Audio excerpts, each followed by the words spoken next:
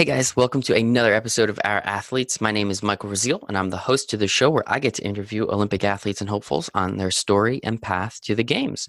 Today, we have a very incredible guest. Her name is Tess Johnson. Her claim to fame, other than going to the Olympics, is the fact that she was the youngest member on the team at the time. It was pretty incredible about how young she was and how good she was and is planning on being relatively soon. So Tess was a lot of fun, very cool interview, very relaxed, very laid back girl. Has a lot of information. Obviously, she's been doing this thing a little while now, so she's well beyond her years in terms of wisdom and maturity. So it was a lot of fun getting to talk to her, hearing what she's been up to, and some of the things that she's getting ready for. So other than that, guys, hope you guys really enjoy one more time this interview with Tess Johnson. All right, very special guest, Olympian Tess Johnson, USA Skiing. She does moguls. We'll kind of find out exactly what that means and why anyone would do that. To each his own, though, of course, right? Born June 19th, 2000 in Vail, Colorado. Tess began skiing at the age of 2. And at 14, she was named the youngest skier to the United States national team. In 2016, she won the North American Grand Prix and took home silver at the FIS Junior World Ski Championships. And in January of 2018, Tess finished 4th at a World Cup event, which was the highest of any American at the time. And she was named to the 2018 Olympic team and then attended the games in Korea. Tess, thanks for joining us today. Yeah, thank you for that introduction. Please, you deserve it. You did all the stuff. I mean, my introduction would be I went to college. That's about it. So Tess, if you don't mind, I mean, obviously that was very short and you've probably done a couple more cool things in your life. If you don't mind filling in the blanks for us a little bit and kind of taking us back, best stories, in my opinion, start at the beginning. Yeah, I started skiing at 2 years old. My parents taught me here in Vail. That's where I live. I was born and raised here. My parents told me that I started carving at a pretty young age, so I took to it pretty fast. And ever since I can remember, I loved skiing, just everything about it, even if it was dumping snow or raining. I loved being out there and skiing through the trees and jumping. When I was about 9 years old, I wanted to start competing. And actually, I wanted to compete slopestyle, which is just jumps and rails, but I was too young. So my mom signed me up for the next closest thing, which was bumps and jumps. And it ended up being more moguls than jumping, but I loved it. And the coach here sort of took me under his wing and saw that I had a talent and got me into competing really quickly. And the rest is history. I loved it ever since then. Literal history. Yeah, you made the Olympics. That is pretty incredible. So could you tell us a little bit more about moguls? Because I've seen it on TV and it looks like, I mean, my knees are in pain when I watch you guys. So how does this start? Obviously you explained how you got into it, but could you just tell us a little bit more about them, I guess? Yeah. Well, mogul skiing, competitive mogul skiing is a combination between moguls and aerials. So a typical mogul course has 3 sections of moguls with 2 jumps in between. And it's a judged sport. So 60% is your moguls, 20% is your jumps, and 20% is your speed. But it's funny. Whenever I tell spectators or just skiers skiing around that I do moguls, they're like, oh, I avoid those. So we're definitely choosing a high impact sport on our bodies. And ironically, it's my back that always hurts. But that's pretty much what mogul skiing is in a nutshell. Yeah, that I could see that kind of being pretty painful on the body. Luckily, you're young. You can recover quickly, hopefully. Just curious what it's going to be like in 10 years, but I'm sure you'll be fine then. So that's not a big deal. Very cool. Thank you so much for that. And then another little interesting thing I wanted to touch upon. You and your grandfather, other than, the relationship of, being related, have kind of an interesting connection. Could you tell us a little bit about that?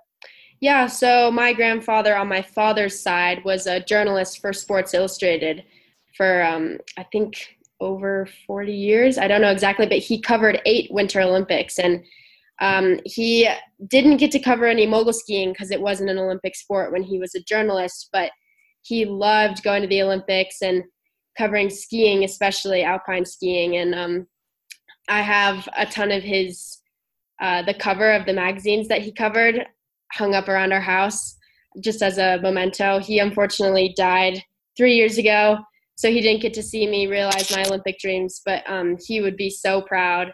And it's pretty cool to have that connection, that Olympic relationship, besides obviously our bloodline. Yeah, obviously. But that is just, I think that is just wicked. I mean, if that's not like a, hey, let's line this up in some crazy way for the universe. Yeah. Clearly it happened, and I just think that is just super cool. And yeah, that is very unfortunate he wasn't able to see you, Hmm. but he did get to see you make the U.S. team. So obviously Yeah, that was coming along. So he actually, did. let's move right to that. I mean, at 14 years old, you were the youngest skier named to the United States national team. That is insane. I mean, 14-year-old Mike, like, I don't know what I would have done if someone told me I was one of the best in the country at something. What was that experience like? And I guess moving back a little bit, when did you kind of see that was a possibility? Well, so that year was the first year I was eligible to compete in a FIS competition, which is basically like an international level. And most kids at that age don't even make it on the NORAM tour. So at the beginning of the winter season, I competed in the qualifying event and I got third miraculously. I had no expectations. So I was going on the NORAM tour and my parents were like, oh, this is going to be expensive. Maybe you can do the one in Utah. So I was like, all right, that sounds good. So I went to that one and I got third again. And so I'm like ranked in the top 3 on this North American tour. And my coach was like, well, you have to keep going on the rest of it. So I went on this tour for a month, went to Quebec, Calgary, Utah on the East Coast in the States, and I ended up finishing 4th overall. And although I didn't actually qualify for the national team, you have to win the NORAM Tour to qualify. It was a really good year to do well because 3 of the women on the national team had retired and there was an open spot. So I was sort of the next girl, and the head coach definitely took a chance with me being so young. But it was definitely an unprecedented thing. Like, they'd never done it before. And I still remember the call from the head coach being like, do you want to be on the national team? And I was like, oh my gosh, do I? So it was That crazy. But yeah, it happened.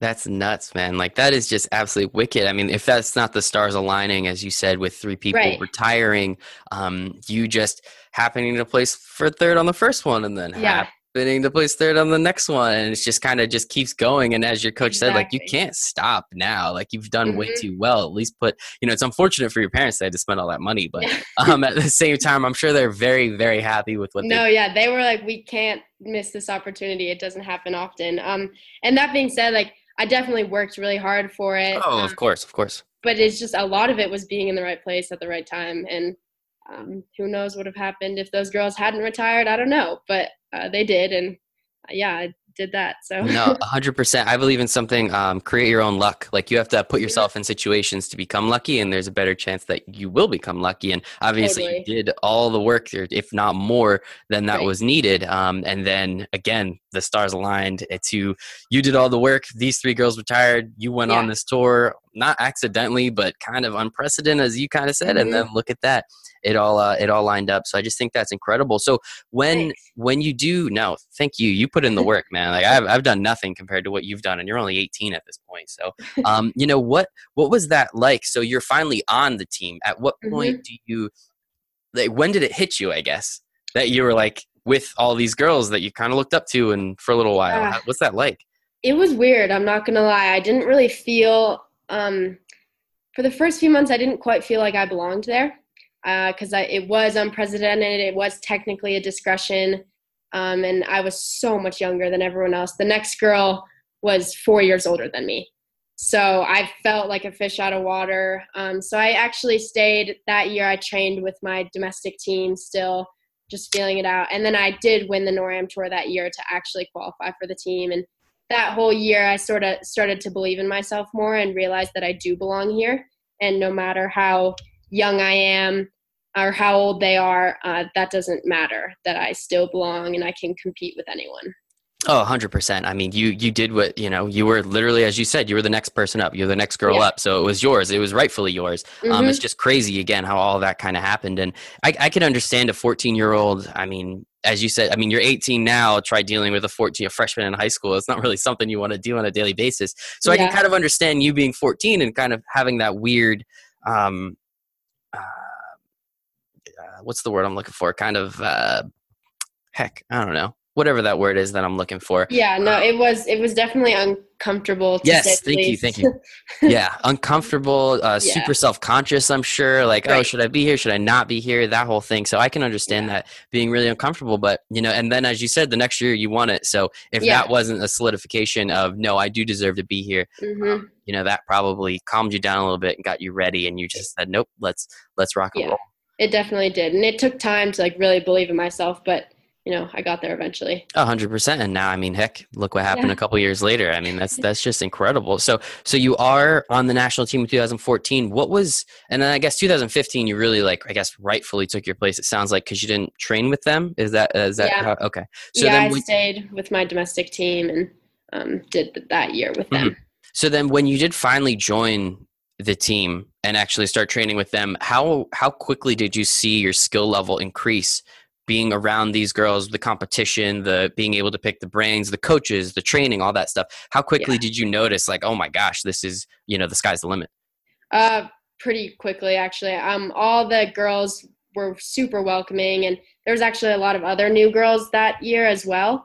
So we sort of all were in it together, and we're all very competitive and really talented. So it was this really good environment where we were pushing each other, yet cheering for each other at the same time. And now we're the best women's mogul team in the world, and rightfully so. Like, we definitely have all the best qualities. And I'm super, like, pretty much that year when I started training with them, I knew that it was a special thing to be a part of. And I'm still honored to be on that team. And we're honored to have you represent us, and we Yeah. appreciate it. I think it's incredible. So that was about 2015 and 2016. As I said before, that was almost like your coming out party. That's when you won the North American Grand Prix. Yeah. That's when you took home silver at I guess the FIS, as you said. I said FIS, I Yes. guess FIS, Junior World Ski Championships. And what was that like? Kind of finally starting to be noticed on more of a national scale. I mean, obviously you were, because you were Yeah, so young at the time, but then again, now it's like, but oh, more I'm so. here. Yeah.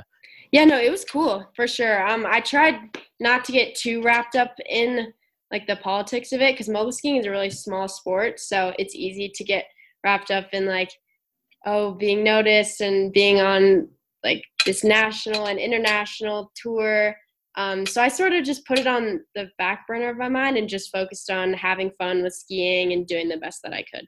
Absolutely, and clearly it paid off pretty well for you, right? That's Yeah. incredible. And again, you asked 16-year-old Mike if I, was to start being one of the best in the world at something, my head would be gigantic, dude. It would be incredible. I wouldn't be able to walk through doors. I mean, it would be nuts. So I really cannot even imagine what that was like, and you just actually being able to be so humble about it and just actually focus on it. So I think that's really incredible on your part. And so then obviously 2016, then we got 2018, which is when you placed fourth in a World Cup event. What was that, your first World Cup event, or did you have multiple before that? No, so 2017 was my first year on the World Cup tour, and I was the youngest on the tour, and it was definitely shocking. Like, I didn't do super well. I'd made every final, which was pretty cool, but I never really broke through like 12th place. It was sort of like my rookie season. Mm-hmm. So then 2018 came around, and it was an Olympic year, and pretty much during an Olympic year and an independent sport, your biggest competitors are your teammates, which was really hard because, like I said before, they're my best friends. We want nothing more than to see each other succeed, but we're also so competitive, and we want that Olympic spot for ourselves. So it was really tough. And so from pretty much December through mid-January was Olympic qualifying events, and it was intense. It pretty much came down to the last event in Quebec, which was where I placed fourth.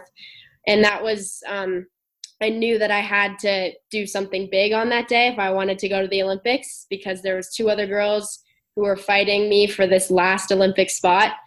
And like I said, I just sort of put that on the back burner and focused on having fun skiing and just doing my best. And it worked out because I finished with my best World Cup result, fourth place, and qualified for the Olympics. That is incredible. And just so myself as well as the audience, how many women or how many women are to take from a team for moguls? So how For many the people? Olympics? Yeah, I'm sorry. How many people qualify? Yeah, so 4 women this year qualified out of 9. 9. Oh man, so there's Yeah, some heartbreak in that room. That's a lot. unfortunate. Yeah, that's always one question I like to ask with individual athletes. Like, being so close and training with these girls on a daily basis and being their best friends and always hanging out, and then having to kind of almost not quite turn it off, but understand like you have to look out for yourself, right? No, Like yeah. you understand only four girls can go. That means five are going to be crying. Unfortunate tears. So what are those relationships like, and kind of how do you almost turn that part of your brain off? Or do you even? Yeah. It's hard because, like I said, they're like my sisters and best friends, but it sort of just comes down to professionalism. And, like when you're skiing and when you're competing, we realize and we understand that, we're out there for ourselves first and foremost. And this is an independent sport, and we all have really big dreams for ourselves when it comes down to it. So, we all understand that and we respect that first and foremost, which I think is really important. And it was probably what makes our team so strong. But then at the end of the day, everyone is at the bottom of the course cheering you on no matter what. Mm-hmm. So when we compete, we sort of turn that off and we focus on ourselves, at least I do. And then when I'm at the bottom of the course, I'm definitely giving my teammates hugs and cheering them on, because if I can't have it, I definitely want them to. I mean, yeah, worst comes to worst, one of your best friends is going to the Olympics. So it's like, It's not a great situation to be in, but at the same time, someone's got to go, someone can't, right? Exactly. So I think we all understand that, and we respect each other as athletes and as people. And that's that element of professionalism. Like I said, that's sort of what it comes down to. Mm-hmm. So one thing actually, while you were talking a little bit, that kind of resonated with me, and I'm kind of curious. I guess you're constantly known as the youngest. As you said, 2017, you were the youngest. 2018, if you weren't the youngest, you were one of the youngest. Does that get kind of frustrating when people always point that out, or is it kind of a chip on your shoulder? Do you use it as motivation? How does that? No, I love it. Yeah. Yeah, I really like it. I sort of. It's funny because I sort of like ignore that I'm younger than everyone, but I also embrace it at the same time, because people look at it as like an underdog, which I think can be good, but I sort of like to think of it as like, no, I'm not an underdog. I'm so much younger than you, and I can still be as good as you. And I think that makes it even more awesome. Yeah. Oh, so, I love that. I mean, that's it might sound a little arrogant, but like when you're that much younger than everyone, you sort of have to be to compete with them and be at their same level, and it's worked out for me. Oh, 100%. I totally agree with you. You have to be. I mean, there's a cocky and confidence line, of course, exactly. And you got to toe it, because that's the best place to be. There's that silver line, and clearly you're doing a pretty good job at that. But no, I mean, because you said it like it was kind of like almost like, okay, yeah, I know I'm the youngest guy. Yeah, okay, let's get over it. But I can see how it can be frustrating, but at the same time, you can really utilize it and kind of use it as a force moving forward. Right, because it makes me feel even like more accomplished, I guess, at the end of the day, if I do well against these women so much older than me. And the fact that you get a couple extra years on them, that means you'll be around for a little while, which is pretty exactly. So that is pretty cool. So we have your World Cup event. You place fourth, better than any American woman. You get the spot on the team. What was that like, knowing that, oh my gosh, like you're going to be going to the Olympics? What kind of emotions? But then at the same time, again, you just beat out two of your teammates that aren't going to go. What were those emotions like in that room that night? Well, I was rooming with another athlete who had already qualified for the Olympics, so that was good. But it was incredible. Like, I can't put words into the feelings I had when I found out I was going to the Olympics. I mean, this has been a dream of mine since I was 9 years old, since I started competing moguls. Pretty much the first day that I competed, I knew I wanted to go to the Olympics. And it's just one of those things that you don't really think is going to happen until it actually does, because like you can believe in yourself and you can work towards this goal, but it just seems so far away all the time. So when it's actually there, it's just, there's no words for it. Yeah, I seriously can't even imagine what that is like. I mean, seeing the rings next to your name, like that whole thing, and just understanding like, I'm going to represent our country. Like I'm the best in the world at something, the best in the country at something. I just think that's incredible. So then, I mean, it's a crazy turnaround, isn't it? In January was what the Olympics were in February, right? February. Yeah, no, I found out that I was going to the Olympics January 20th, and we were leaving February 1st. So that's not, so you had not even 2 weeks to process everything, get everything ready and go. And I mean, you're literally flying halfway across the world. What I mean, that whole process must have been nuts. And then getting there, I mean, was that just a complete whirlwind of 10 days, it sounds like? Yep, pretty much. I Yeah. flew back to Park City, which is where the US ski team is based out of, and my mom came and saw me, and it was super emotional and really happy. It was a happy time for sure, but it hadn't really hit me yet because there was just so many things to do. There was interviews and autograph signings and photo shoots and getting our outfits, and still we were training because we were about to go to the Olympics, so we wanted to get some training in. So it was crazy. It went by so fast, but when I did go to Korea, it started to hit me more. Started to be surrounded by other athletes with sports that I'd never even heard of, honestly, Hmm. from countries that I'd never even heard of. Being in the Olympic Village was crazy. But yeah, we were there in Korea for 10 days before the opening ceremonies because our event was one of the firsts. Okay. And did you like that? The fact that it was going to I be did. done over and then you can kind Yeah. of relax a little bit?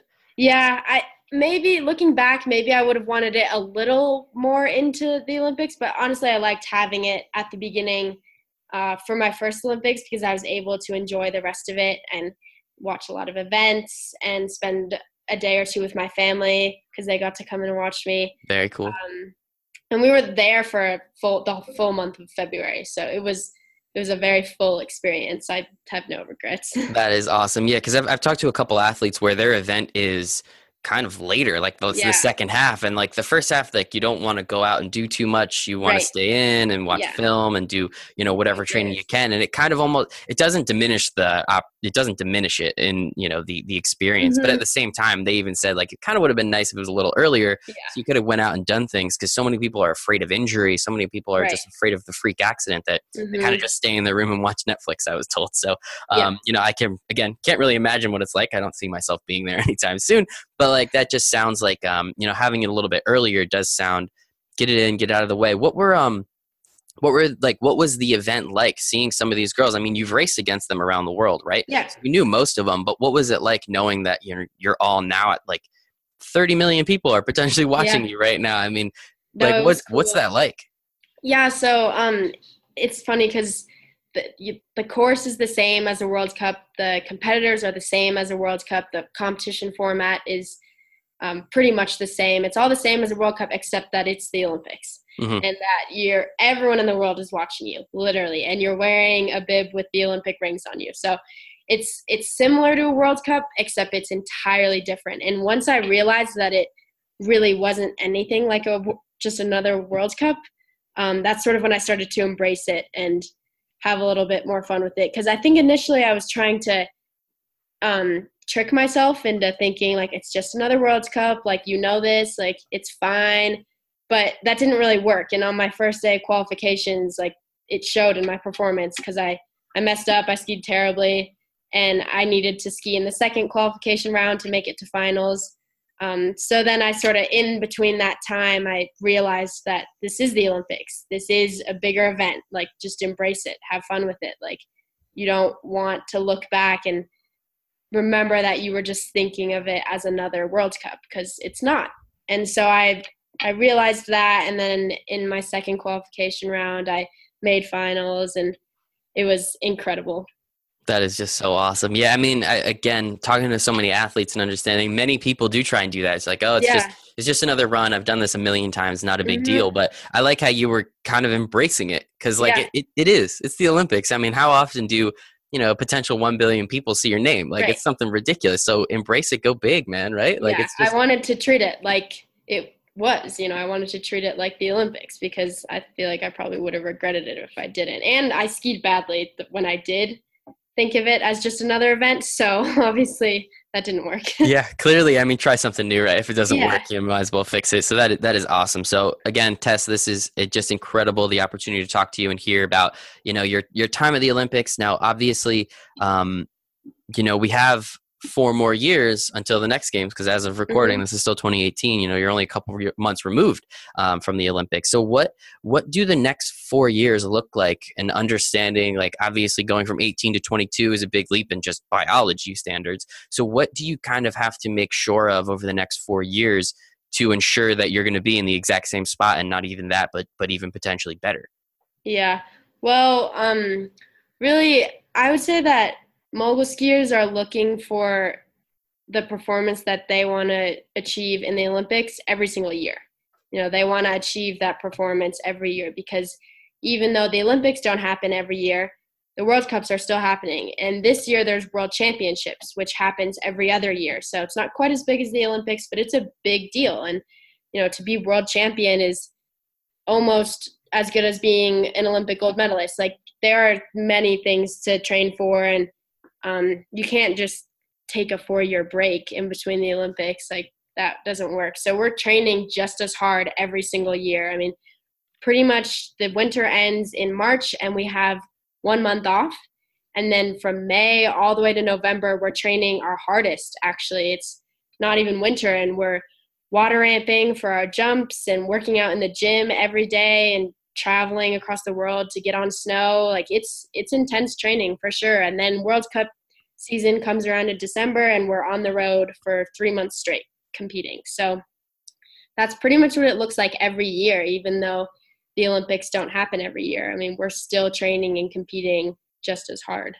Absolutely. And if anyone actually thinks that you guys take 4 years off, Yeah. they're very mistaken. It's Mm-hmm. not like you take 4 years off and you're still an elite athlete a couple years later. That's not quite how it works. No. But it's definitely, it's always interesting to hear specifically with sports, because certain sports, they do try and kind of just make sure that they're at peak performance at a specific time. And clearly with you, you guys and girls, it's nope, we're going all out all the time because there's world championships, World Cups, the whole nine. Being the best in the world doesn't just happen once every 4 years. It sounds like it happens every year, every other year. So it definitely is more interesting. But again, how do you make sure, like, obviously with your ultimate goal of making the Olympics, and then now your next ultimate goal, it sounds like obviously would be winning a World Cup, winning a world championship. But specifically for 4 years away, is there anything you have to do to make sure that you're going to be lined up perfectly, or it's just the Olympics land and the time the season is, and we just run, and by then you should be fine? No, not really. I mean, like I said, we're training in the off season our hardest. So that's sort of when you make your changes. And, in the spring, I would say you sort of reset your goals every year. At least I do. And both of those goals are results and performance oriented. So whether that's trying a new trick or wanting to win a World Cup, I definitely reset my goals and adjust my training based on those goals. Love it. Love goal setting. It's always the best way to do it. And also, just as an aside, after Tess is going to give us her Instagram handle, because I was watching her jump off water jumps about a week ago, and that looked like so much fun. It looked absolutely insane. You look, you're in wetsuits and you're just going down this ramp with skis and you're just doing ridiculous flips, and then you just land in a pool of water. You get up and you do it again. So, I mean, that just looks like a blast. So if that's your training, I mean, I'm sure there's way more difficult things you're doing, and I'm sure that's not as easy as it looks fun. But it's wicked cool. So I really hope more people follow you and pay attention to that, because I just thought that was absolutely incredible what you guys are doing. It looks so cool. It's definitely a unique type of training. Like, other skiers don't really, I mean, I guess slopestyle skiers do a form of that, but yeah, it's a unique part of our training that not a lot of sports do. Yeah, no, I can understand. But man, that does look like a lot of fun. So one last thing I do want to talk about, and I try and bring this up with just about every athlete, specifically ones that are in individual sports like yourself, the monetary aspects, specifically either being an Olympian. I mean, you're super young. Let's just keep bringing up that fact, right? Especially when you started with Team USA, you were 14. So that probably wasn't even a big deal to you. Now that you're 18 and kind of realizing, moving forward, you have to make money to eat food kind of thing. What do the monetary aspects, either specifically with mogul skiing, women skiers in general, what can you tell us on that side, and kind of what it's like to make money in your sport? Because obviously, again, you need to make money. You do it for the love, but at the same time, you still need to make money to do everything you need to do, right? Mm-hmm. Yeah, mogul skiing is not a super popular sport. It doesn't have a lot of exposure, so we don't really make any money. I'll just throw that out there. I actually did win a World Cup this year right after the Olympics, and there's prize money up to 10th place in a World Cup, and obviously the top 3 get a pretty sizable check, but that's just the top 3, and it's crazy to me, because even if you're getting 10th place in a World Cup, like, that's 10th in the world. That's amazing. And you're getting $200.